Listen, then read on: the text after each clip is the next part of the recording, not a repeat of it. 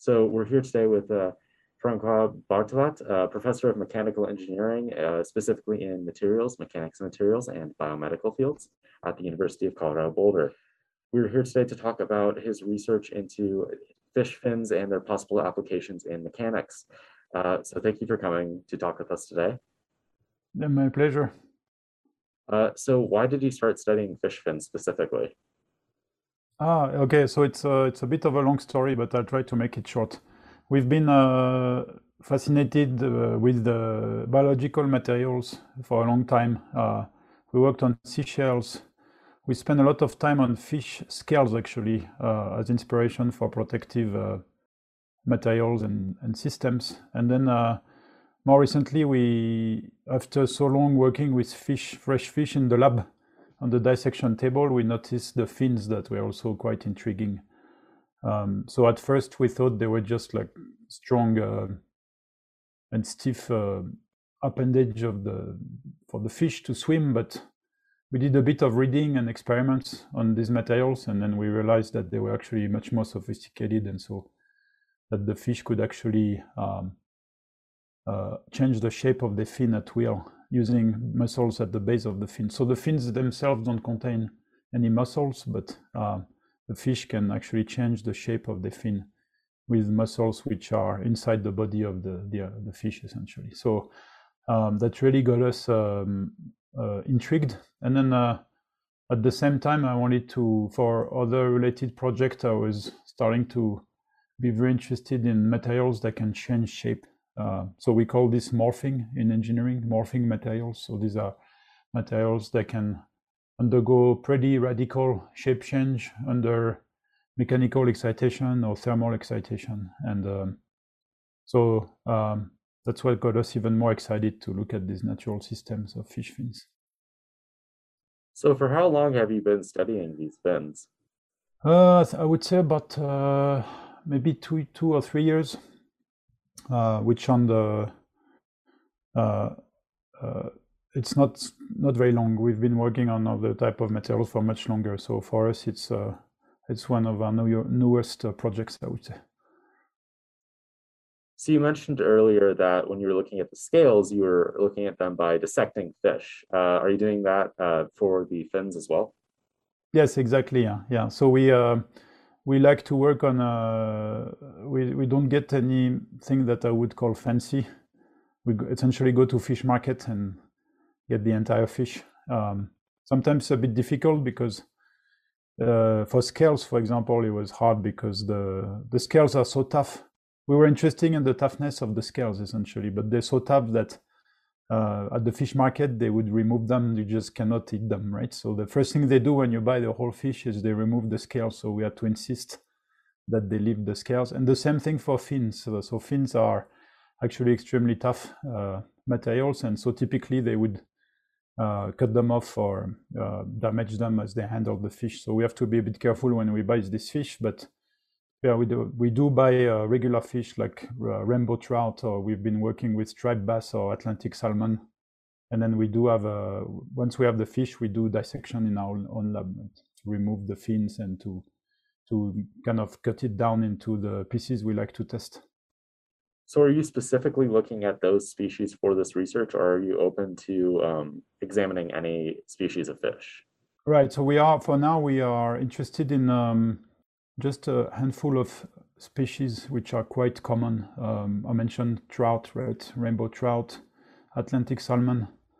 We're still at the point where we're trying to understand some of intricacies of the mechanics of this system. And for now, we're still focusing on these two species. Our longer term plan is to look at other types of fish which are a bit more exotic. So these you won't find at the fish market, but we're talking about fish that maybe use their fins to move the sand around at the bottom of the sea. We're talking about fish that actually use their fin to leave water and almost walk on land, right? So there's a lot of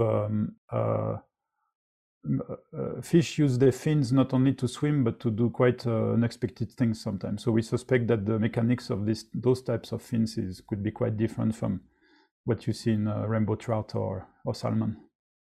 So you're also kind of seeing, are there differences that you're seeing in the structures based on the use? Well, we haven't done that yet. We suspect there will be some the functions can be quite different, and so in general in biology, if the function is different, then the structure will be different, and mechanics may be different also.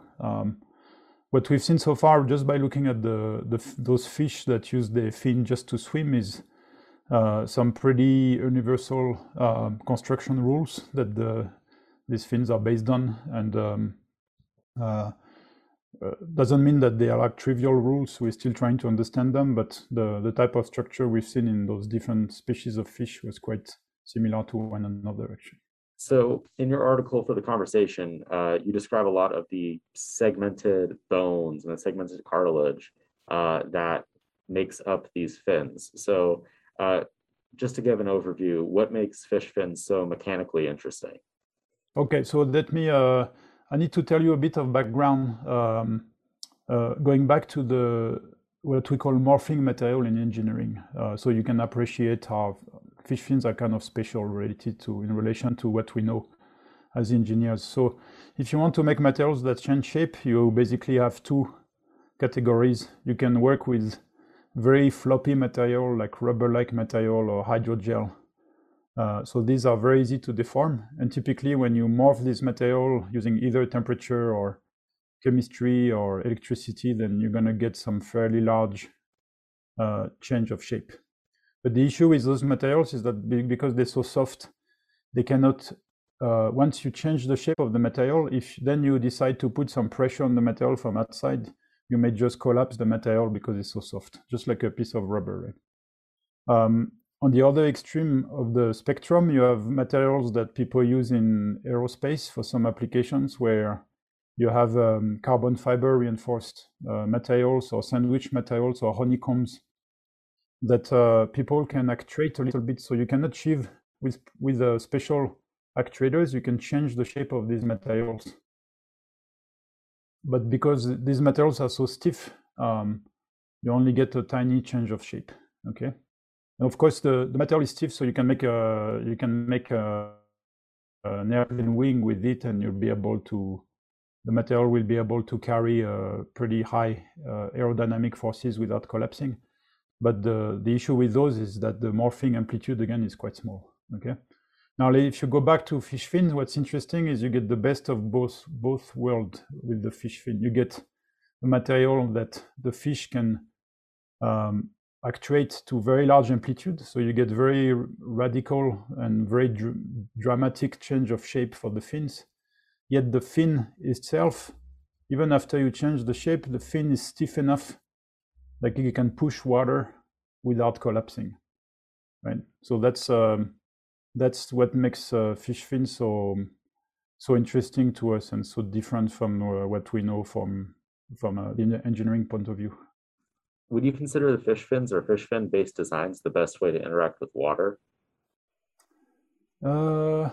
I mean, it's a bit of a tricky question, right? Because I don't think there's a good answer for this, because it's certainly one of the best ways possibly to swim underwater is using fins, because the modern fish we see today in the ocean, they all use this type of fish fin, this red fish fin especially, and they're really prevalent in the natural world, in the oceans. But it's not the only way to move around, right? If you think of octopus, for example, or the squids, they use a totally different strategy, right, to move around in the water. So, and they're very successful too, right? So there's no, I wouldn't say it's the best. There's the best way to move around in the water, but it's pretty good, and it's been around for a long time. So it's very efficient. All right. And and you mentioned some of those other ways, for example, squids and octopus, and how they move around. Would you say those are just as good as fish fins? I'm not sure they are good for to do the. It's very hard to compare, like I said, right? Because you have to consider the environment, right, of the animal. You have to consider what kind of predation they have to endure, right, in the everyday life. Yeah, it's hard to say really. What I can tell you is that the fins are extremely efficient for fast acceleration, braking, and fast maneuvering. Like you can turn on a dime essentially very fast. And that combination maybe you cannot achieve if you're a squid, right? Because it's more like almost much more unidirectional, right? So I think it's doing an extremely good job, but again, it's hard to, when you start to comparing how different species of animals move underwater, then it's very hard to say which is the best, right? You can say one is faster than the other, sure, but then maybe the ones which is faster has trouble braking or turning fast. So there's lots of factors at play there. So with back to the fish fins. So in your article in the conversation, you also mentioned future uses for fish fins as a basis for materials. What do you believe the ideal application of those fish fins would be? How would you want to see those technologies applied? You mentioned aerospace wings for one example. Right, so aerospace would be one of them. There's a big demand for morphing material in aerospace. So materials which, again, not only can change shape. To put things in context, if you could make an airplane that can change the shape of the wing, just like a bird does, change the shape of the wings, right? You would have you wouldn't need airports almost. You could have airplanes landing in your backyard. You would, in terms of energy saving, that would be much more beneficial if you could change the shape of the wing depending on your speed or depending on your altitude. So there's a big demand for this, but then of course you want to change the shape and achieve high stiffness of the structure, right? So that the wing just don't collapse as you try to take off or just fly. So aerospace is one of them. Another natural application is for underwater propulsion, just like the fish, right? So submarine propulsion and underwater drones propulsion, underwater exploration, this type of things. There's been already some prototypes of underwater robots that actually look like fish that were designed to swim and behaves a bit like fish, so they could move around with other groups of real fish to actually spy on them and learn why they move this way and to learn about their feeding habits and behavior. So it's out there. The materials used for the fin is not as sophisticated, I would say, so far as what we see in nature, but we think that we are, with what we found recently on natural fish fin, we can make better designs for these robotic fins. Other applications, we're thinking on robotics, micro robotics. So these are like, for example, tools that people use in neurosurgery. For example, these are extremely small tools that are difficult to guide, and it's difficult to handle very small chunks of tissues. Sometimes you have hard tissues, sometimes you have soft tissues. And so what we're hoping to develop is a micro robotic tool that can actually be very stiff to handle a type of tissue. And then if you have a type of tissue that is either much softer or much harder, then you can actually adapt the shape of your tool and the stiffness of your tool, even by using technology and mechanisms that is directly inspired from fish fins. You mentioned a little bit ago the stiffness needed with aerospace wings, but you cut out for a second. Can you just repeat that point for us real quick? Sure, yeah. So you want me to start from to tell the whole story of morphing material for aerospace? No, just you mentioned just that you also need the stiffness in the wings when. Yeah, so to put things in context, you need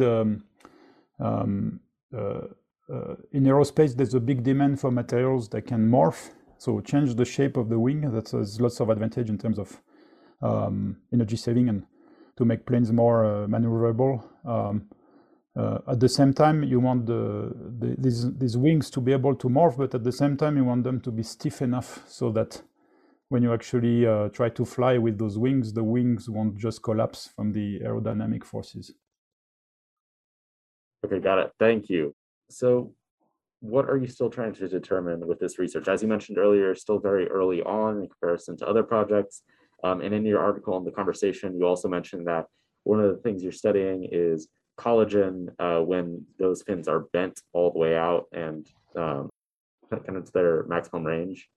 Can you describe a little more of some of what you're still working on discovering, some of what you've still yet to unearth? Sure, yeah. So when we look at in general in engineering, mechanical engineering or material design, a first step that we like to do is to look at the materials at small deformation. That means the deformation is so small that everything is proportional to something else, essentially. So you can think of it as a spring. The force is proportional to extension. So if you take any engineering system, within the range of very small deformation, you get this very nice linear behavior, which simplifies everything in terms of modeling and our understanding. Everything gets very simple, much simpler in that range. If you look at movies of a fish swimming, you will see that the range of deformation for the fins is huge. It goes way beyond that range of small deformation, right? And then in terms of mechanics, as soon as you deviate from this small deformation, everything gets nonlinear and much more complex, but also much richer and more interesting. And some of the things that you may understand for small deformation may be quite different at large deformations. So our next step now, what we're doing is to try to understand the large deformation, especially the large morphing deformation of the ray within the fins of this fish. And we know that these large deformations are made possible by the tissues that these fins are made of. And in these tissues, you find a lot of collagen fibers, just like you find in tendons or ligaments. And so we're very interested to see how these collagen fibers are oriented within the ray and how they govern this very large range of deformations. What would you say is going to be the next step for your research? I think we would really like to produce a family of prototypes that can be used in different applications. So far, we are synthetic, like bio-inspired rays have been 3D printed, but it's essentially just a small beam that we managed to actuate and to actually demonstrate the effect of segmentation on the performance of these beams. But we'd really like to extend this to, like I said, aerospace materials or robotic tools, and to be able to actually make prototypes that demonstrates these capabilities. So we already have the models, computer models for this, so we know it's possible. Models are very useful to understand these mechanisms and also to optimize the designs of the bio-inspired systems. But to really get people excited for actual applications, you really need prototypes. So that's our next step, is to make a family of different prototypes that are useful for. They would be made of different materials at different length scales, and they would all be broadly based on the mechanics of fish fin, but then they would explore a broad variety of applications. So just out of curiosity, are you going to be making like physical prototypes? Or are you going to be doing 3D models? What's the prototyping process look like? Yeah, what we say when we call what we call prototype is an actual physical model, right? An actual physical object that you can, whether it's something that looks like a beam, or maybe elements of micro robotic devices, or some kind of panel that could you could incorporate into a wing to actually show how you can maybe bend that panel or twist that panel using this kind of fish-like mechanism. So yeah, that's pretty much what I mean by this here. Prototype, some kind of physical model. So it doesn't have to be 3D printed, right? We are also open to other kinds of fabrication techniques. And then we're also open to many different materials. So we don't want necessarily to use the same material as the fish, which is basically bone and collagen, right? So that's the beauty of bioinspiration coming from that we can choose whichever material we like. And in fact, a lot of from our experience as researchers in this area, the final product, which is bioinspired, sometimes looks quite different from the natural original. You wouldn't, in some cases, you wouldn't be able to say that this or that material or structure was inspired from a fish scale or a seashell.